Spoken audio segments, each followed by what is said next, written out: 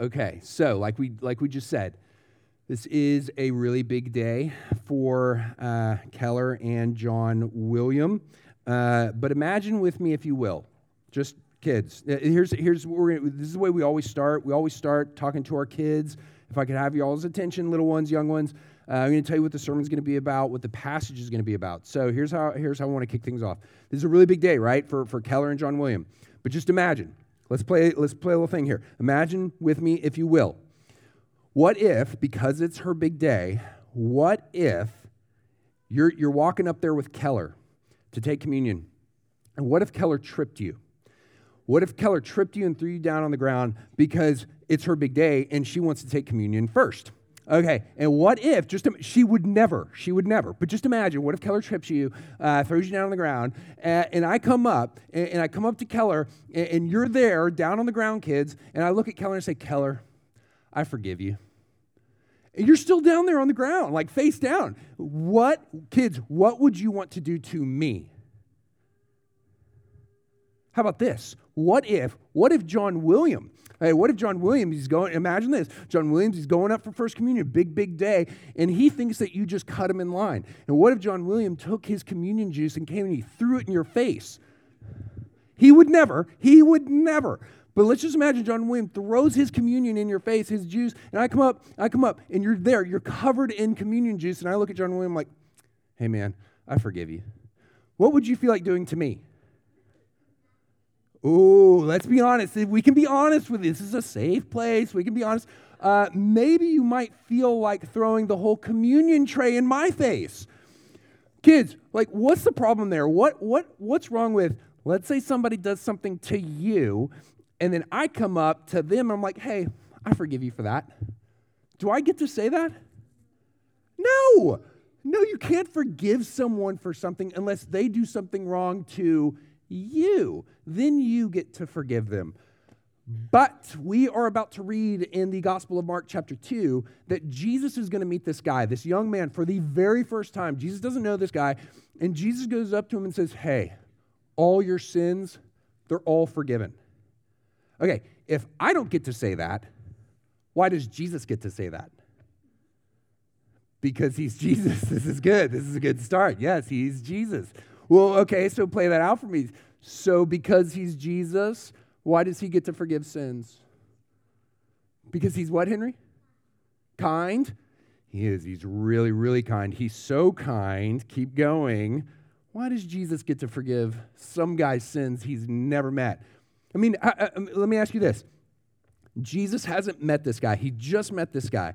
This guy has never done anything wrong to Jesus. Or has he? What do you think?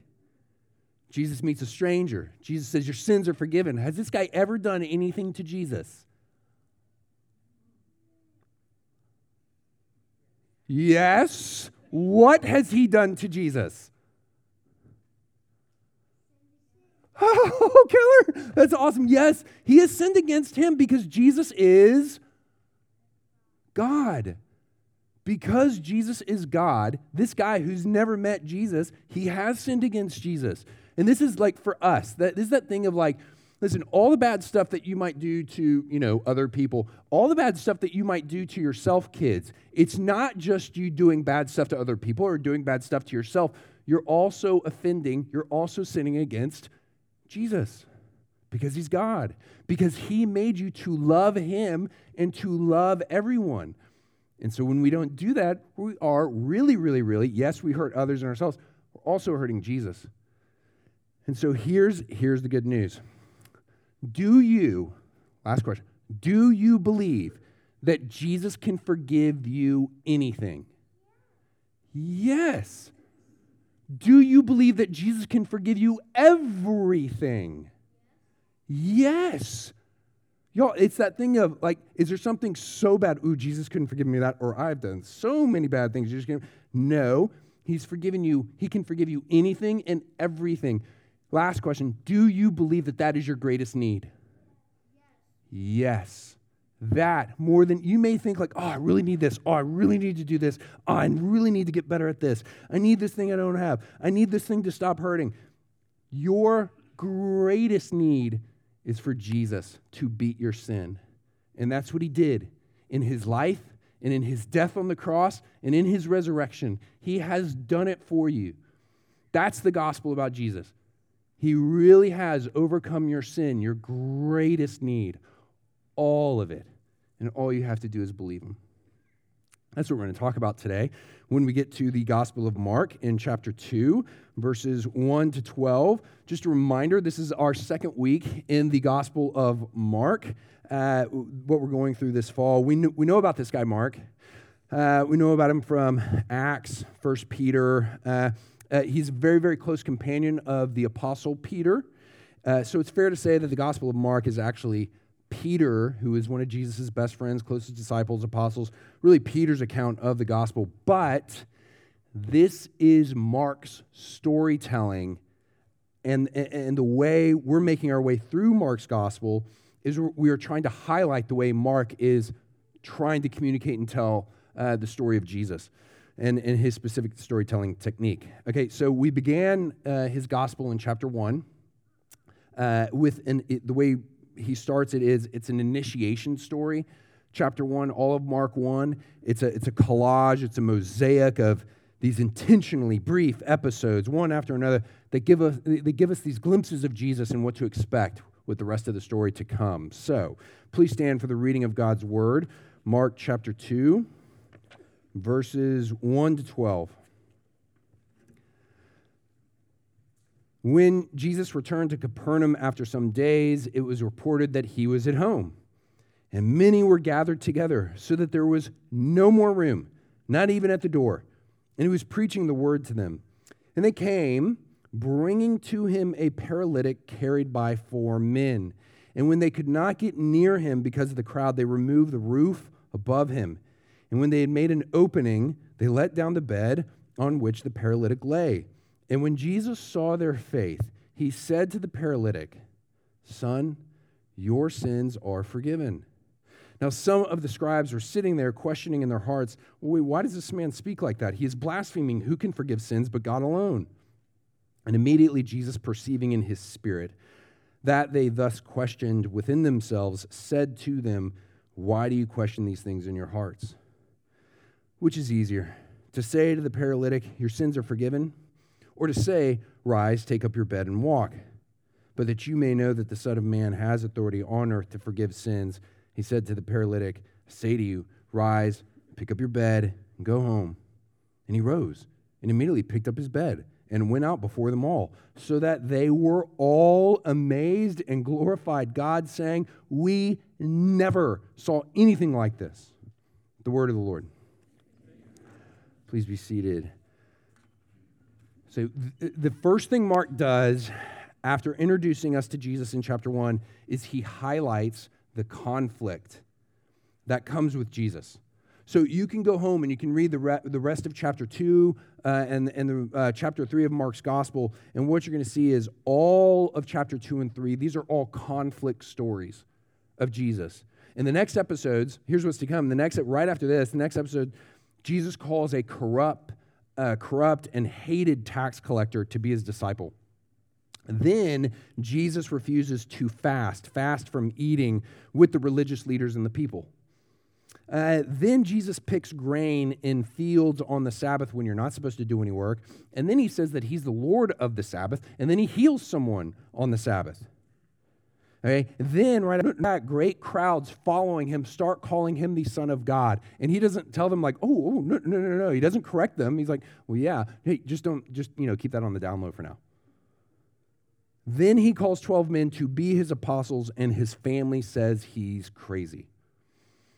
Then he's accused of being possessed by a demonic spirit, and he warns everyone sternly against committing such an unforgivable sin, blaspheming him and the Holy Spirit. Then his family finally comes for him to take him home, and he says the church is his family. These are all conflict stories. All these incidents in Mark 2 to 3, they all have the same theme. These are conflict stories that explain why the religious leaders go from being suspicious and upset with Jesus to plotting to murder him. And you see that here. You see that here at the beginning of these conflict stories in chapter 2, that Jesus is already super, super popular with the people. He's already surpassing all the other religious leaders in Israel. That's why in our episode right here, there's a delegation of scribes who are sitting there in judgment of what Jesus is saying and doing. And not long after this episode, it doesn't take long for Mark to really get to the gravity of the conflict in his gospel. In chapter 3, verse 6, it says this: the Pharisees went out and immediately held counsel with the Herodians against him, how to destroy him. That's extreme. Not just because they want to murder him, that's extreme, and because the Pharisees were the Jewish religious conservative elite, and they hated the Romans. The Herodians were the Jewish liberal elite who supported the Romans. The Pharisees taking counsel with the Herodians and colluding with them to murder someone is like a bunch of right-wing people in our society colluding with a bunch of left-wing people in our society with the common cause of murdering a particular individual who poses a religious, political, social threat. It's extreme. So, what's the conflict? What's the conflict here in Mark chapter 2? At this point, Jesus has a big following because everyone knows he does miracles.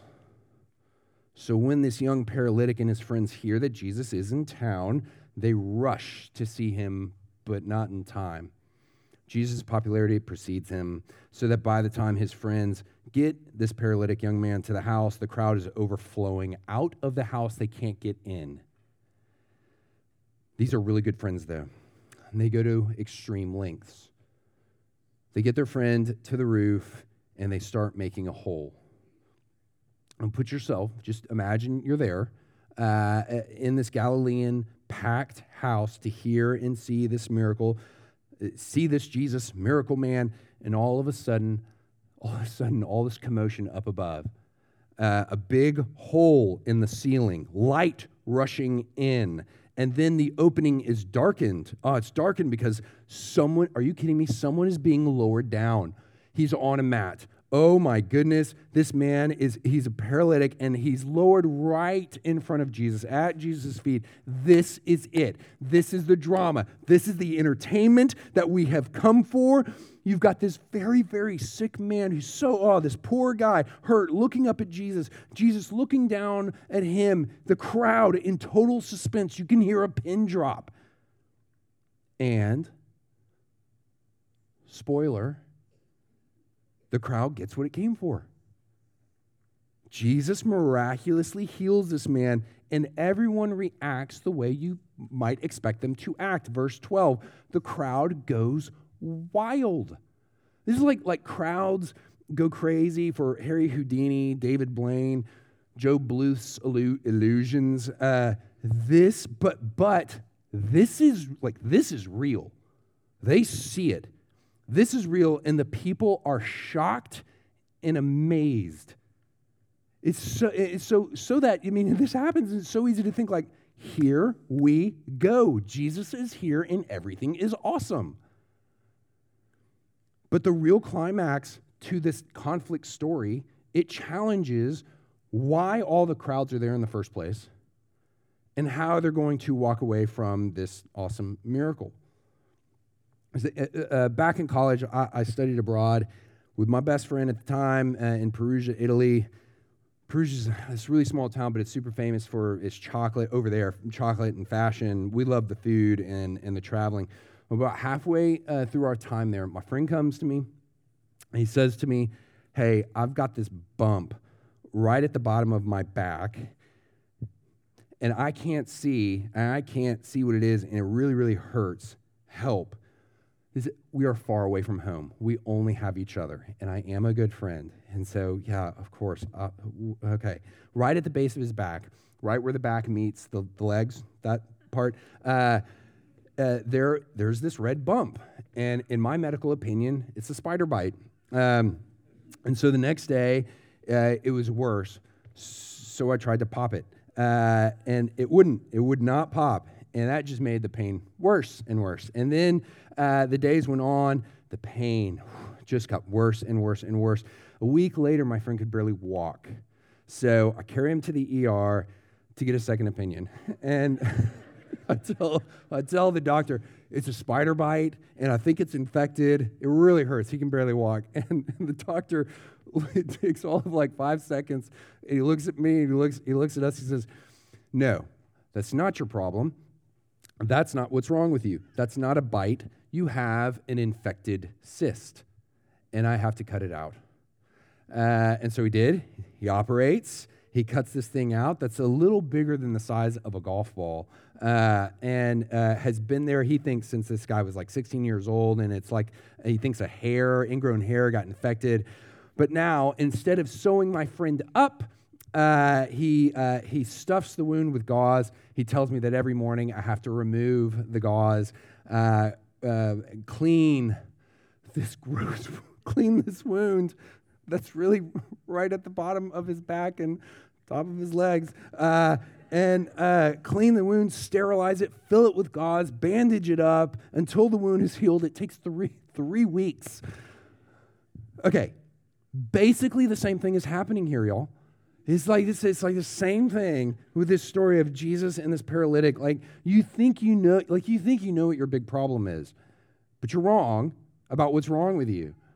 And your problem is much worse than you think. And so, before we get right back to young man and Jesus, let's stop and like the so what for us is what is our greatest need? Like what is our, not even going individually right here, but like what is our big problem? Is it our cultural moment in time? Just all the suspicion, all the hate, all the fighting, all the death, all the destruction, opposing convictions on the way forward? Is it adjusting to life with COVID? Is it finding better treatments? Is it finding better testing? Is it going back to work, going back to school, going back to seeing other people? Is it our economy? Is it inflation? Is it underemployment? Is it unemployment? All the hit that our work is taking. Is it politics? Do you all want to talk politics? Do y'all want to talk about November? Do y'all want to talk about the next presidential election? Like, is that our greatest need? Is, who we want in the office, whoever you want in the office? Or let's go individual. Like, is it our health? Like, is it our health? Is it how we're doing physically? Is it how you are doing mentally? How we're doing emotionally? How we're doing spiritually? You hurt all the time. We've got hard relationships with loved ones, with friends that are not what they are supposed to be. My friend could barely walk, but the severity of the problem was much worse than we knew. This paralytic in Mark chapter 2 cannot walk, and the severity of the problem is infinitely worse than he or anyone there knew. There he is. And Jesus looks down at this young man, and he says, son. And here's everyone is leaning in, waiting for the miracle, hanging on Jesus' every syllable, and they hear, your sins are forgiven. And that was perfect. You get that long, awkward silence and the random cough. Because everyone's thinking, the legs. And it's too easy to read this like the paralytic is a one-dimensional character, like he's the plant in a magic show out in the audience, like he's the stooge whose only real purpose in the story is to highlight Jesus' awesomeness. This is a real person. His condition is so bad that he is dependent on others to go anywhere, which means his prospects for work, they are non-existent. His prospects to marry and have a family are non-existent. This is everything to him. There is nothing else to this young man. But Jesus says, your sins are forgiven. And Jesus is not minimizing this man's paralysis. Jesus never minimizes the suffering of people. He does not minimize what you individually, what you and your friends, what you and your family, he does not minimize what you are going through. But Jesus knows what's really wrong with this man and what's really wrong with us. So Jesus says, your sins are forgiven. Now, everyone else may be sitting there in the awkward silence thinking, the legs, but the religious leaders, the scribes that are there, they get what Jesus is claiming here when he says to this young man, your sins are forgiven. He's not claiming to be some amazing miracle worker. He's claiming to be God because only God can forgive sins. Jesus saying, what we said to the kids, Jesus saying your sins are forgiven is a claim that our sin has everything to do with Jesus. Our failures, our flaws, our pride, our fears, our defiance, our gossip, our grudges, our self-righteous hatred of others, hurting others. Those sins are not just against yourself or your neighbor or strangers. All of those are actually assaults against Jesus because Jesus is God. And here's the conflict. We are in conflict with Jesus. Everyone in the world is in conflict with Jesus. The people following Jesus, they like hearing God's word. What they really want is Jesus' miracles. They like a good show. They want entertainment. And it's super easy for us to look down our noses at such people, but not fun to admit, at least some of that is in us, if not quite a bit of that is in us too. Like, we find God's word interesting. We respect God's word. We like God's word. We're sometimes entertained by God's word. At least sometimes we feel that stuff for God's word. But do we find ourselves in conflict with God's word? And I don't mean you read it and you say, "Oh, that's not right. Jesus didn't get that right. Jesus is right and I'm wrong." Jesus is wrong and I'm right. And I don't mean that. What I mean is, do we find ourselves reading God's word and thinking, "Oh, that is right. Jesus is right and I'm wrong." Does God's word challenge us? Does it change us? God's word is not meant to entertain you. It is not meant to agree with you. God's word is meant to challenge you and change you. God's word proclaims the gospel, that you are a sinner in need of Jesus to save you and to forgive you and for you to repent and turn to him in faith. Conflict is if God's word has not told you recently that you're wrong or asked you to do something that you don't want to do, if God's word is not challenging you in the moment, you're not hearing it. But this conflict story is not just about our conflict with Jesus, because if you come to this point where I do believe that. I do believe my greatest need is my forgiveness, Jesus overcoming my sin. If you are actually with Jesus, you put your faith in him, you believe Jesus forgives your sins, then you have a new conflict on your hands. I mean, you will continue to struggle with your sin and with Jesus, and he will continue to struggle with you. But if you are there with Jesus, then the world is against you. Jesus said in another sermon, the Sermon on the Mount, he says, "Blessed are the peacemakers." And he's talking about us, that we're supposed to be peacemakers, that we're supposed to be respectful and gentle with all people, even those we disagree with, even our enemies. Love others as we love ourselves. And again, Jesus is not talking about, I'm not talking about not calling sin, sin. We literally just said our biggest problem is sin. No, I'm not talking about, iron sharpening iron, always be reforming, not talking about like compromising, love or the gospel at any point.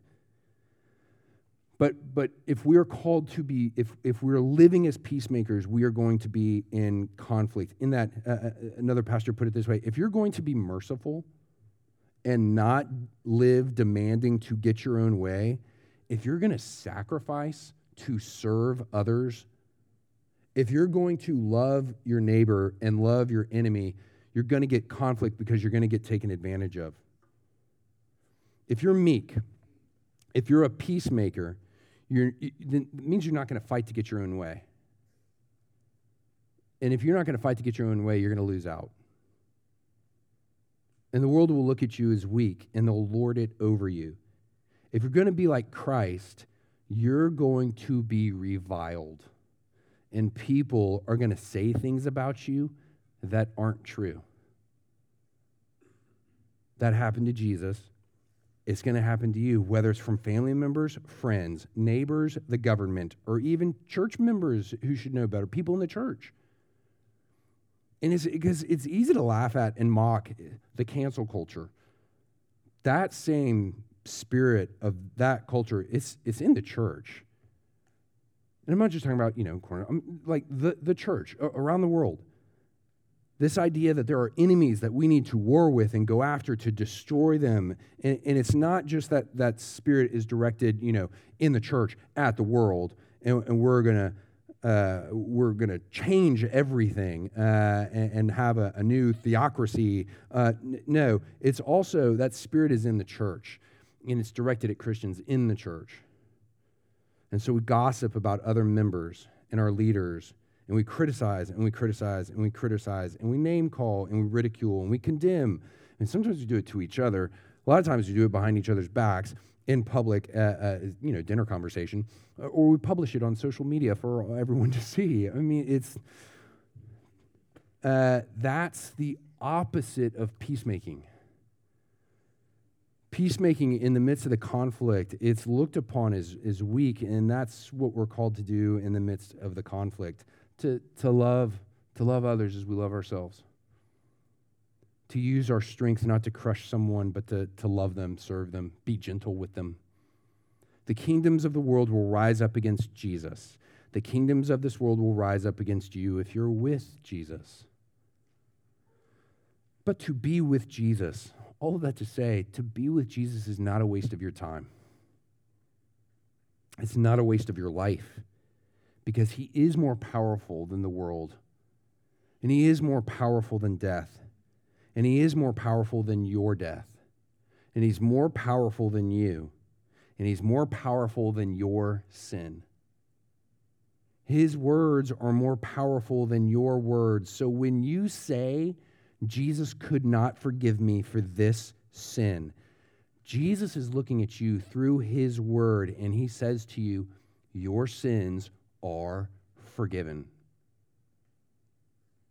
When Jesus says those words to the paralytic, the religious leaders are sitting there and thinking amongst themselves, that's really convenient for you, Jesus. Here, this guy comes, serious legitimate problem that's unsolvable, and he's unfixable, and so you conveniently get out of it by simply saying, oh, well, your sins are forgiven. You avoid the problem, you get super, super spiritual. No one can challenge you here except that that's total blasphemy because you're not God, and you can't prove it one way or the other. Nice out. And here's another miracle that we don't, Jesus reads their minds, and he says, you actually have it backwards, totally backwards. It's infinitely harder for Jesus to forgive this guy his sins than it is for Jesus to miraculously heal this guy. It takes nothing for Jesus to heal this guy. But to forgive this guy, it will cost Jesus everything. Jesus knows what he will have to do in saying your sins are forgiven. He will have to suffer for this man's sins to forgive him. He'll have to take this man's sins upon himself on the cross and suffer the wrath of God in his place. And it's what he did for you. And it's why I can say to you, your sins are forgiven. Let me just say this, y'all. Christianity is so boring when we think that we're good people. The gospel is good news when we are confronted anew with the harsh and terrible and offensive reality that we are sinners in need of forgiveness. And it's then that the gospel is really, really, like really, really, really, really, really good. And you've got to ask, if this is that really, really good news, you've got to ask, have you stopped believing that your greatest need is forgiveness? that you've bought into the lie that it's your greatest need is something else, anything else. If this is unbelievable news to you, I mean, here, and you're sitting here and you're like, I've said I believe this, I say I believe this, I believe this, and this is so unbelievable, it's so hard, because you think you are too wicked, you think you are beyond forgiveness today, too far gone, too stuck. Hear the gospel again. Like, see the man. Believe the gospel that in Jesus Christ, your sins, they are forgiven. And be with him, come what may. And you will persevere in this conflict because he will preserve you in it. Let's pray. Father, we come to you in prayer because it's easy to think that you're the king and you've come with your kingdom, and so everything should be better. And we look around and we see the kingdoms of this world, and it's not better. Lord, help us to remember and believe that you have come, that you have saved us and overcome our sin. And now we long for the day for you to come back and to bring your heavenly kingdom with you to end all conflict. Lord, we long for that day. And as we wait with you in the midst of this conflict, we pray that you would indeed preserve us in this faith. We thank you for what you have done in your life and in your death and in your resurrection and what you're doing now in your ascension. We love you, and it's in Christ's name that we pray. Amen.